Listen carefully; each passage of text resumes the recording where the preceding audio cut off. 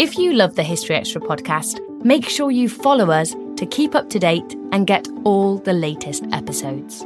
Thanks for your support, and I do hope you enjoy this episode.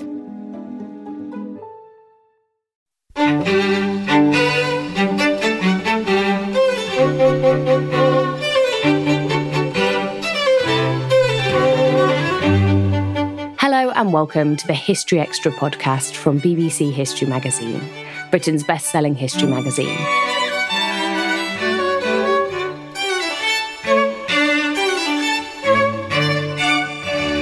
I'm Ellie Cawthorne.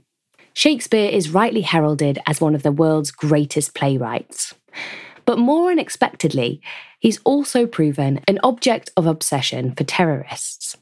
Rhiannon Davies spoke to Islam Issa of Birmingham City University about how Shakespeare has been used as a political puppet to further extremist agendas throughout history, as well as the terror that swirled in the playwright's own lifetime. Is there something about Shakespeare that makes him inevitably susceptible to terror? Well, I think Shakespeare's a powerful symbol. I think he's a symbol for everyone today, even if we don't notice. You know, he can certainly be a symbol of like grandeur and greatness and everything that's good about literature and the arts. But with that status comes a kind of hegemonic status that also makes him susceptible to resistance. I always remember something from my childhood when it was Christmas time and the teacher put on a video of Blackadder, and it's Rowan Atkinson, and he meets Shakespeare and gets him to sign a manuscript, and then he punches him to the ground and says something like, "That's for every school kid for the next 4 centuries." And I just remember everyone in the class cheering, and thinking back, I think Shakespeare can be a symbol of imposition, stuff that's imposed on us, even in the UK. In terms of the education system or popular culture. Elsewhere in the world, he's become a symbol of Britain and of the West, again, both as great literature, but also as a kind of nuisance that was forced into education systems during colonialism or that represents disliked aspects of the West. I definitely want to find out more about Shakespeare and colonialism later. But before that, you said he's a symbol of power. And this is something that really came across in your book. I almost saw there being two Shakespeares. So there's Shakespeare, the symbol, but then also concrete Shakespeare, tangible Shakespeare. So Shakespeare's birthplace, Stratford-upon-Avon. With these two Shakespeares, is one of them more at risk from terrorism?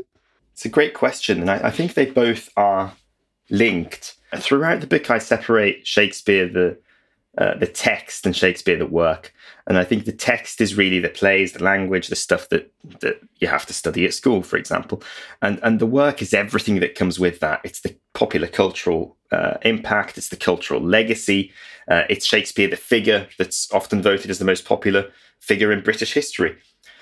So I think there are different types of Shakespeares, and we have to accept that. I think when it comes to both, they're both susceptible. If we think of things that are nationalistic, so to speak, as susceptible to terror. So you've got things that are concrete, like Westminster, it's susceptible to terror. Then you have things that are more abstract, like British values, whatever that might mean. And they're both kind of susceptible to attacks. And Shakespeare's kind of similar in the sense that you've got the values that he has in his works and that shine through his texts. And then you also have those physical manifestations of Shakespeare, like the theatre, like Shakespeare's birthplace, which at the end of the day are still symbols. They just happen to be tangible, physical symbols. And that's why, there are bollards outside the Royal Shakespeare Theatre to stop hit and run of an audience member, for example. And that's why there are bag searches at Shakespeare's birthplace. And we've said the word terror quite a lot already in this conversation, but how do you define terrorism? The definition of terrorism is one of the key challenges of discussing this subject. And it's that $1 million question. And it could be debated endlessly. And in the US alone, the FBI, the Department of State, the Department of Defense all have very different definitions of terrorism. In the UK, we think of it, or the official line is that it's got an ideological cause. And then you have state-sponsored terrorism too, perhaps. There's also a wider issue that the term has become associated with certain religions and certain races and so on. So it can also be a kind of discriminatory term.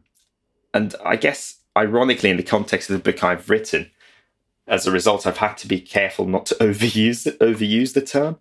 For me, how I define it related to this topic, it's this link with context. So we have to understand the context in which an attack happens in order to be able to define it.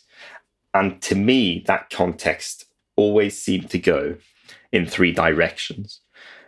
Something to do with identity, or something to do with freedom, or something to do with symbolism. And terrorism seemed to have something to do with one of those three every time. And throughout your book, you make links between Shakespeare and terrorism that I certainly was very much unaware of. And the first one I wanted to talk to you about is the link between Osama bin Laden, the founder of Al-Qaeda, and Shakespeare, and how he writes about Shakespeare and Stratford-upon-Avon in his personal diaries. Can you tell us a bit more about that? Well, when bin Laden was killed, lots of different items were recovered from his hideout. And these included his diary, which was taken by the CIA and immediately photographed for clues, really. And it's a fascinating piece of writing and has one particular reference that, and actually that reference really propelled me to think more deeply about this very topic and the relationship between Shakespeare and terror. And it's written very shortly before his death. So it's obviously still in his mind. So he recalls as a teenager going one summer to England and how he'd go every Sunday, he writes, to Shakespeare's house, so presumably the birthplace, and how it gave him the impression of Western society being morally loose. I'm using his terms here, translated, morally loose. So to me, by the last year of his life, bin Laden knows his status very well. I think he knows how important his journal is going to be. So to me, it's significant that late in his life, he recalls Shakespeare so vividly and links it so directly to his view of Western society. And it's also an important moment in his journal because it's the moment he describes his first ever experience of the West. So he chooses Shakespeare as the subject matter for that recollection of that first experience. And in fact, because he's a teenager at the time, when he goes to Shakespeare's house or birthplace, it suggests that this is a formative experience and one that affects him as he formulates his opinion to become the bin Laden that masterminds 9/11, the bin Laden that we think about today. And you mentioned identity is really important. Is bin Laden using Shakespeare as a way of showing his identity by showing what he is opposed against? Would there be any way that he could not hate Shakespeare? It's a great question. I think I kind of question myself the extent to which he really does hate Shakespeare. And particularly as the book goes on, you see that actually some terrorists are inspired by Shakespeare. I think actually maybe that teenage bin Laden didn't understand Shakespeare and he has no choice but to show that he hates Shakespeare later in his life. And it's a wider question, actually. It's a question that struck me as I contemplated identity, how it's just as much about who we are as who we are not. And bin Laden offers us a very good example of that.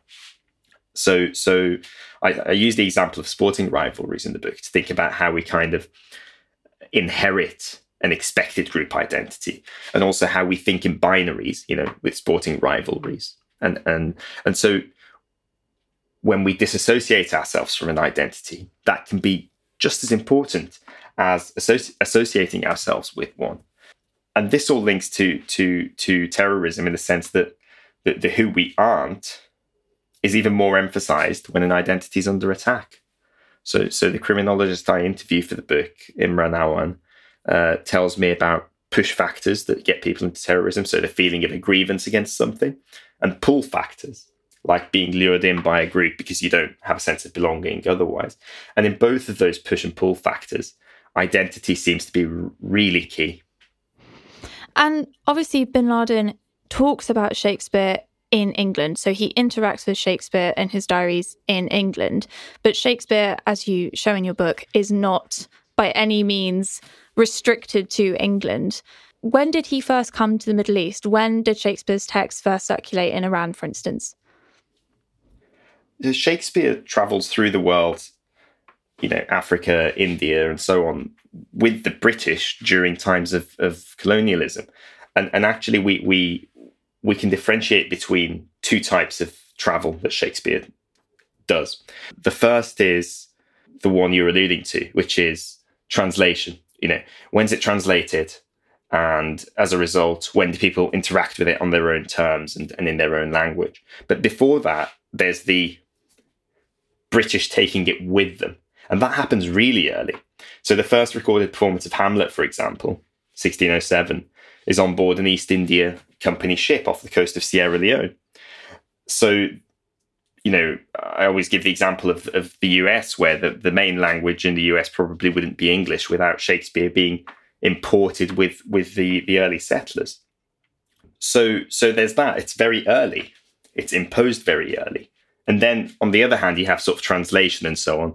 And in these countries, in Iran, in Egypt, in these key cultural hubs, it's not until the 19th and 20th centuries that there really is an influx of translation. And in large part, it's because a resistance to Shakespeare is in turn a resistance to the British. So they translate sciences, for example, but they don't translate literature. And they try to preserve their own language and culture by avoiding texts like Shakespeare's. In Algeria, for example, Shakespeare is translated not because he's English, but because he's not French. So it's a way of disidentifying from the French colonialism. So there isn't a kind of one-size-fits-all answer to Shakespeare's colonial link. But the fact he did represent the colonizer in some way has led to a kind of anti-Shakespeare sentiment during some parts of history. And would you say that he is the main face of colonialism in literature? Are there any other writers who have such a strong link with colonialism, with foreign influence as Shakespeare? It is a tough question in the sense that I think Shakespeare probably is the most famous English writer, if not the most famous Western writer worldwide. And as a result, he's brought in as part of the colonial project. And he's obviously got a reputation. In terms of his actual writing, though, I don't think his writing necessarily touches quite as directly on issues of colonialism as some other writers. In India, they'll talk about, Rudyard Kipling's writing is talking very directly about issues of colonization. So Shakespeare can be interpreted in that way. But also part of the reason that he has the potential to create such an impact is because his texts talk about issues that are relatively universal. It's a dangerous line to go down that Shakespeare is universal, but in reality, there are issues of love and hate and revenge and so on that people can relate to, and that also can be translated onto the stage in a way that can be relatively apolitical if a director chooses it to be. And there's one particular production of a Shakespearean play that I wanted to ask you about, which is in Afghanistan in 2005. Karine Jabbar visits Kabul to organise the performance of the first Shakespearean play in the city since the Soviets had invaded decades before. And women take part in this production. How are they treated by the Taliban? Well, women hadn't been allowed to work for 6 years when this performance took place, let alone act, and practically all of the cast of This Love's Labour's Lost had serious issues as a result. When it comes to the women, one's thrown out of her family home, another gets death threats, another one is stabbed in the neck by a family member, actually. But there's one that's particularly poignant, which is Parveen Mushtahil, who's punched to the ground on her way home one night. And then her husband, who's constantly receiving these calls telling him to stop his wife from acting, was eventually gunned down outside their house and killed, and his body was mutilated. And it's really a stark sign of how women are used as a tool in terror, sometimes themselves, and actually sometimes via the men in their lives, which seems to be the case often with the Taliban. And thinking about sexual violence, how has that been used by terrorists as an instrument of terror, but also by Shakespeare? There's no doubt that gender is used in conflict, and women have long been used as tools of war, but also in turn as tools of terror. You know, the Serbian forces in the 90s, for instance, they carried out these mass rapes of the Bosniak Muslim women, and the International Tribunal eventually called this an instrument of terror. So in conflict and in war, some things are intended to terrorize, and women can be used in that, and they bear the brunt of war directly through things like gendered violence and displacement and widowhood and so on. So we see that to some extent in the Shakespeare play in Afghanistan, in Love's Labour's Lost. But we also see examples of that, as you've suggested, in the plays themselves, because they're full of this sexual violence. If we look through the plays, the sexual violence spans from sort of verbal harassment to violent rape and mutilation, and often in the context of war, in the rape of Lucrece, in a play like Titus Andronicus. And before we come more onto the plays themselves and Shakespeare's characters, you said something that I found really interesting, which is Shakespearean comedy is most problematic to terrorists, but the tragedies provide the inspiration. Can you tell us a bit more about that? Yeah, it's a finding of the book, so to speak. I mean, it's not something I expected, but it seemed to me that the constant examples, so Love's Labour's Lost in Afghanistan, there was a bombing at a 12th Night in Doha. There's a problem with the Midsummer Night's Dream in Iran.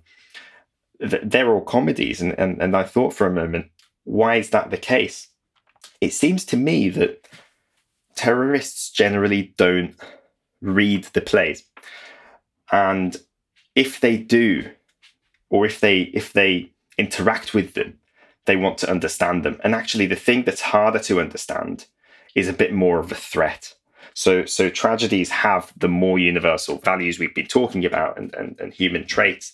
The comedies are essentially tragicomedies. Shakespeare is very fluid with genre.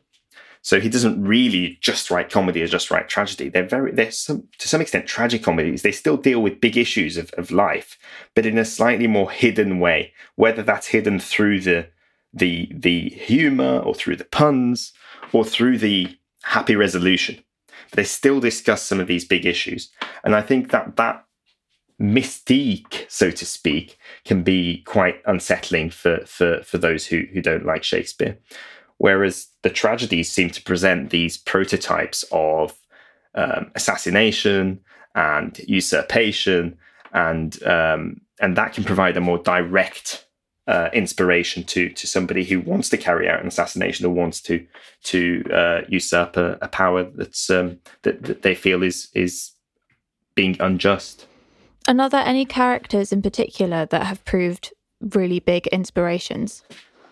We have someone like Macbeth, who kills the king and tries to rise to power. Richard III, upsets the sensibilities of so many characters and kills anyone, including kids, who come in the way of the throne. Titus Andronicus as a play is full of kind of blood and gore. Brutus assassinates Julius Caesar, and probably the most famous assassination in Western history. Or to some extent, one of the most famous killings in Western history. And then the one that surprised me to a much larger extent was actually Hamlet and the way that Hamlet's been used. Still to come on the History Extra podcast. A key event is the Gunpowder Plot, which really is the biggest terror plot in British history. And that happens during his lifetime. But the links are greater than that. So Shakespeare's time, we do have a lot of parallels. The Catholics are mythologized as terrorists. Spain is mythologized as a terrorist state. This episode is brought to you by Indeed. We're driven by the search for better, but when it comes to hiring, the best way to search for a candidate isn't to search at all. Don't search, match with Indeed. Use Indeed for scheduling, screening, and messaging so you can connect with candidates faster. And listeners of this show will get a $75 sponsored job credit to get your jobs more visibility at Indeed.com/HistoryExtra. Just go to Indeed.com/HistoryExtra right now and support our show by saying you heard about Indeed on this podcast. Terms and conditions apply. Need to hire? You need Indeed. And I wanted to ask you more about Hamlet because you reread his character through the terrorist mentality. Can you tell us a bit more about how this sheds new light on him? I first had the idea when I went to Kronborg Castle in Denmark. So it's where Shakespeare imagined the story. And I basically realized how dull it was, how confined it was, how there are these moats and gates to get in. You know, it's really far out from the town, up a hill. So he's really far from everyone, and he's just overlooking the ocean, with Sweden on the other side. And so Hamlet could only see this sort of deadly sea below him, this endless sky above him, all these fortifications behind him, and the kind of unreachable Sweden in front of him. And I just stood there. It was heavy rain, quite windy, which probably didn't help. But it got me thinking that Hamlet really wanted freedom, that term that keeps coming up. Because I know he wants a sense of identity in the sense that he tries to mix with commoners, he tries to become a director, direct his own play and so on. But that freedom thing struck me. So I looked through the text in more detail and realized that he keeps talking about wanting to become free, wanting to express himself. And it sounded a lot like what Imran, the criminologist that I'd interviewed, had told me about terrorist mentality. So I compared all these terroristic traits to Hamlet and realized, disturbingly, that he ticks all the boxes. So he's seeking some sort of freedom, or a perception of freedom that he has. He's carrying trauma. He's rational and tactical. He's inspired by ideology. He's obsessed with symbolism. And ultimately, he's actually very violent. He kills 5 people, leads to the death of 2 others. There's a pileup of bodies on the stage by the end of the play.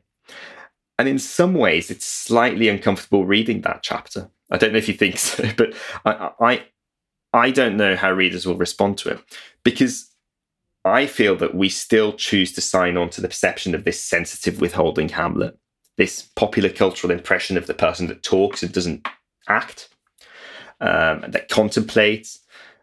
And in some ways we do that because it makes us feel better. It gives us more hope about the ideals of heroes and the ideals of literature. But for me, Hamlet was my favourite character, and let's just say I'm not sure anymore.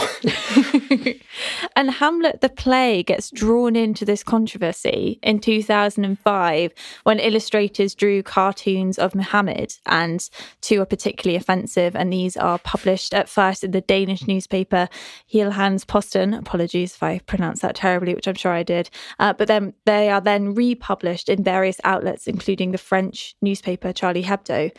How does Hamlet play into this? How is Hamlet related?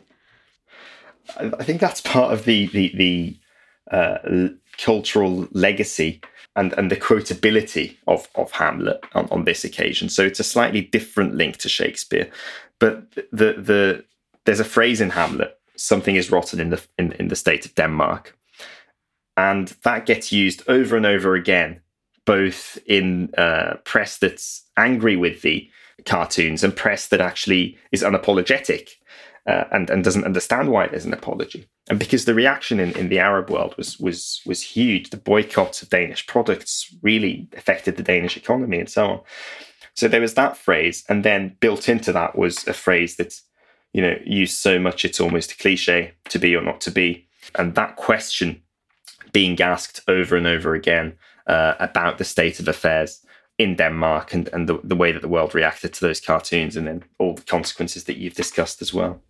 And that's something I found so striking. It's, as you say, this quotability of Shakespeare, how singular phrases of his can be used by both sides, by any ideology. It seems anyone can make Shakespeare fit what it is they're trying to say. I think there is a big question when it comes to Shakespeare, which is the question of literature and actually the question of life, which is interpretation. So on a daily basis, we're making interpretations. As we walk down the street, we're making a quick interpretation about that person in front of us. They look nice, they don't look nice. I'd be their friend, I wouldn't be their friend, or whatever you might be thinking. And Shakespeare is an example of that. It's an example where interpretation is so important, but it's also where two people can see entirely different things in exactly the same thing. And the phrase "to be or not to be," particularly because it's so famous, to the extent that some people don't know it's Shakespeare and still use it, but also because it's so existential, because it asks a big question about life. That means it can be used in existential times of existential crisis. I'm thinking now about another historical group who embraced Shakespeare, the Nazis. Can you tell us a bit more about how they used the playwright and his plays for their own ends? Well, embraced is a very good way of describing it. They respond to Shakespeare in a way that makes him their own. It's one of the best examples, building on what we were just saying, of how vastly different interpretations can be. So one telling statistic is between 1933 and 1939, there are 50 anti-Semitic performances of The Merchant of Venice in Nazi Germany, 20 of those in Hitler's first year as Chancellor. So Hitler and the Nazis like the characterization of Shylock, the Jewish moneylender in the play, and Hitler also quotes Hamlet in his book, the "To be or not to be." But I think what struck me is just how much Shakespeare was used to justify Nazi ideology. So there are a couple of examples. The Minister of Propaganda, famously Joseph Goebbels, falls in love with Shakespeare after watching Coriolanus, and the Nazis publish a pamphlet called "Shakespeare, a Germanic Writer." So they try to begin to embrace him as an official line.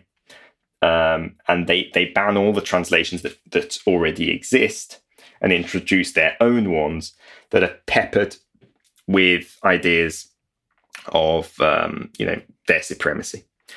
So that's one example. Another example I go into in the book is Carl Schmitt, who was known as the crown jurist of the Third Reich. And to Schmitt, Hamlet explains how we can go against the law. So going against the law, he writes, can be justified if there's a state of exception, right? He talks about exception. So he uses Hamlet to reach this conclusion and he writes, sovereign is he who decides the exception, because he sees that Hamlet realized that there was an exceptional circumstance, the murder of his father, and the appearance of his father's ghost to tell him to avenge it, and that merited a response that goes against the norm. So to Schmitt, the Nazis were doing just that because there was an exceptional circumstance. There was the war and there was the supposed threat of the Jews. And another example I wanted to ask you about is the links between Shakespeare and the Confederates of the US. Can you tell us a bit about that? Well, it's very much to do with Shakespeare's hometown, Stratford-upon-Avon. And Warwickshire, the county, became a hub for Confederates in the immediate aftermath of the Civil War.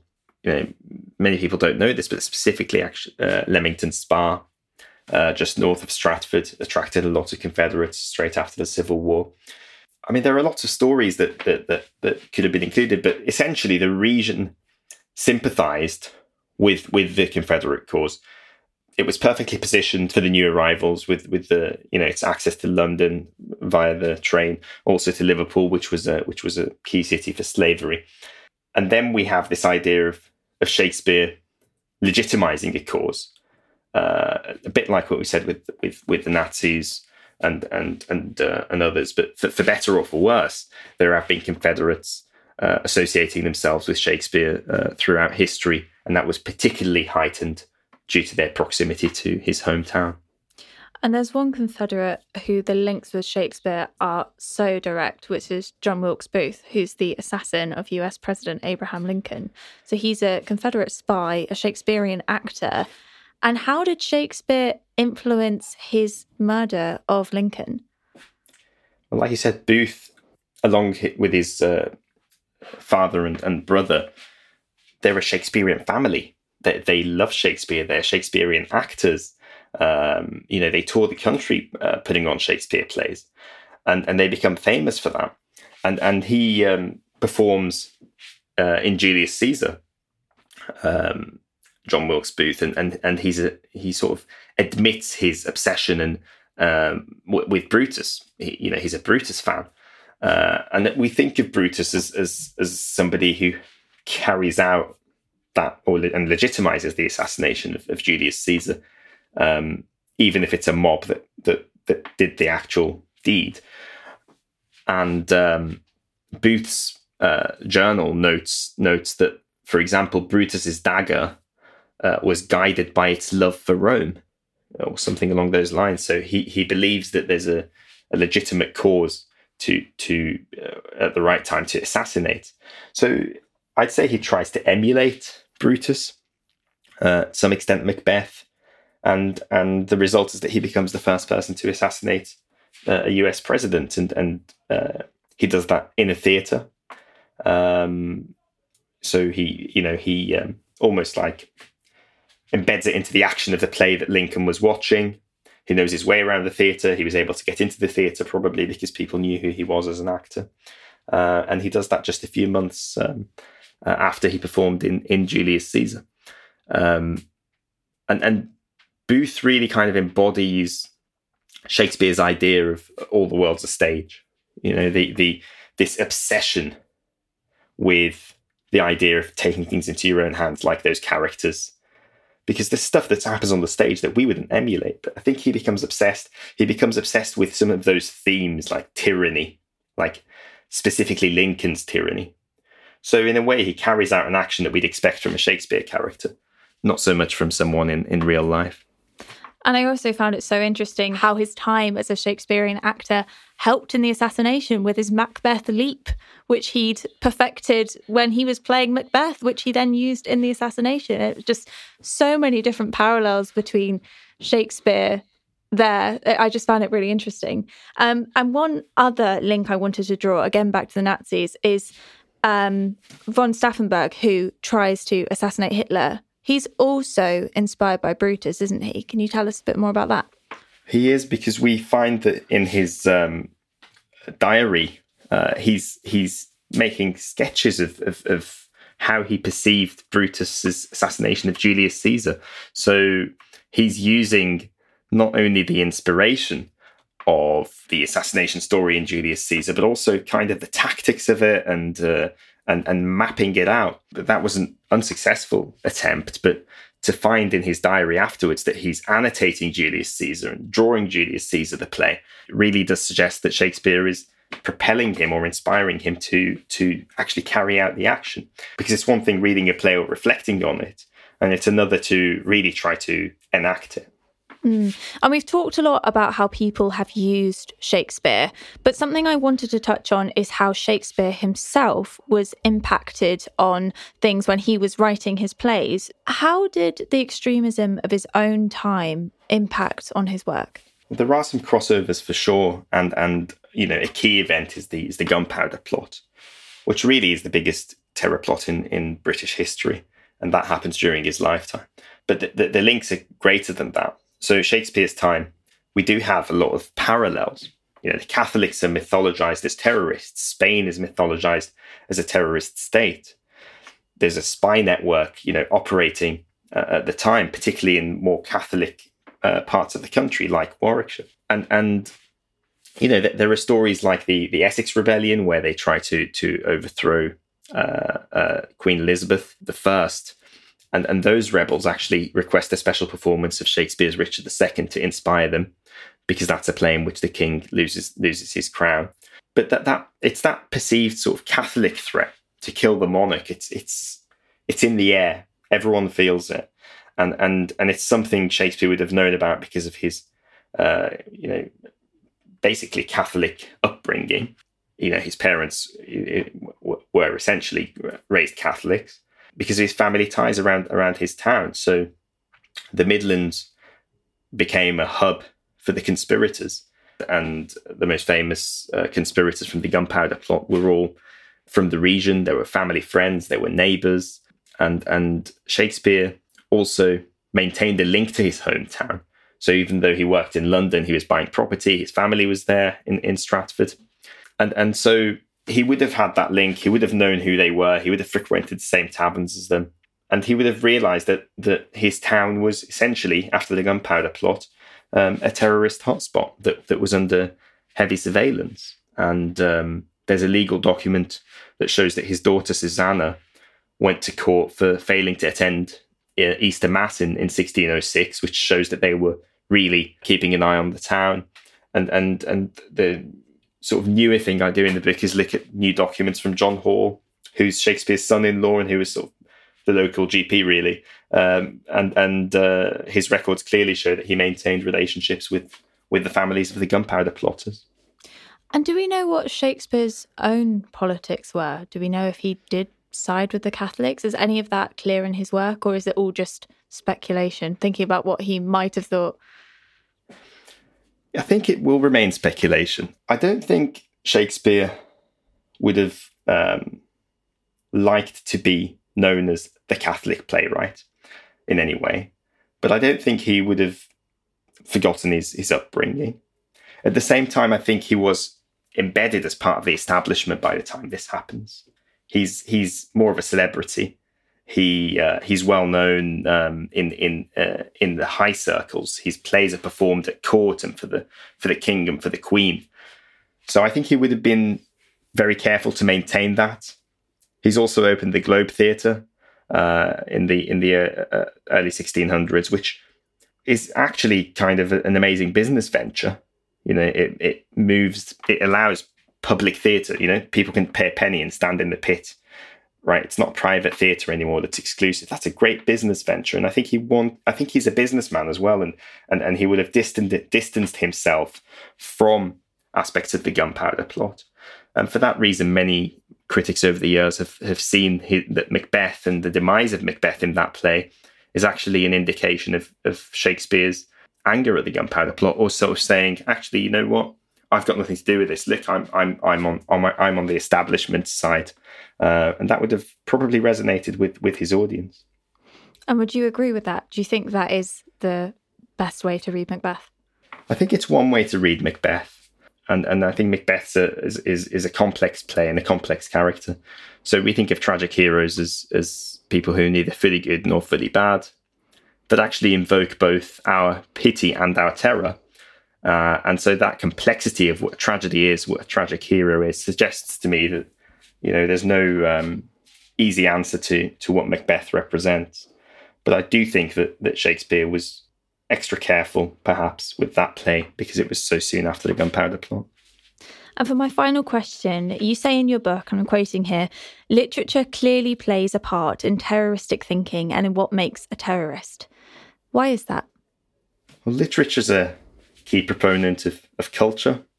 It's one of the things that we receive culture, that is, on a daily basis, consciously or subconsciously. It's a thing that's passed on from generation to generation. And so it affects our cultural makeup, our identity, and the way that we think of ourselves and the way we think about those around us. It affects our perceptions of the past. It affects how we think of our present and how we shape our future. So I think it's vastly influential. To say that it affects terrorists is, to me, undeniable, but it doesn't mean it only affects terrorists. Literature can also be a great thing, and it can enlighten us and entertain us, and we can't lose sight of that as well.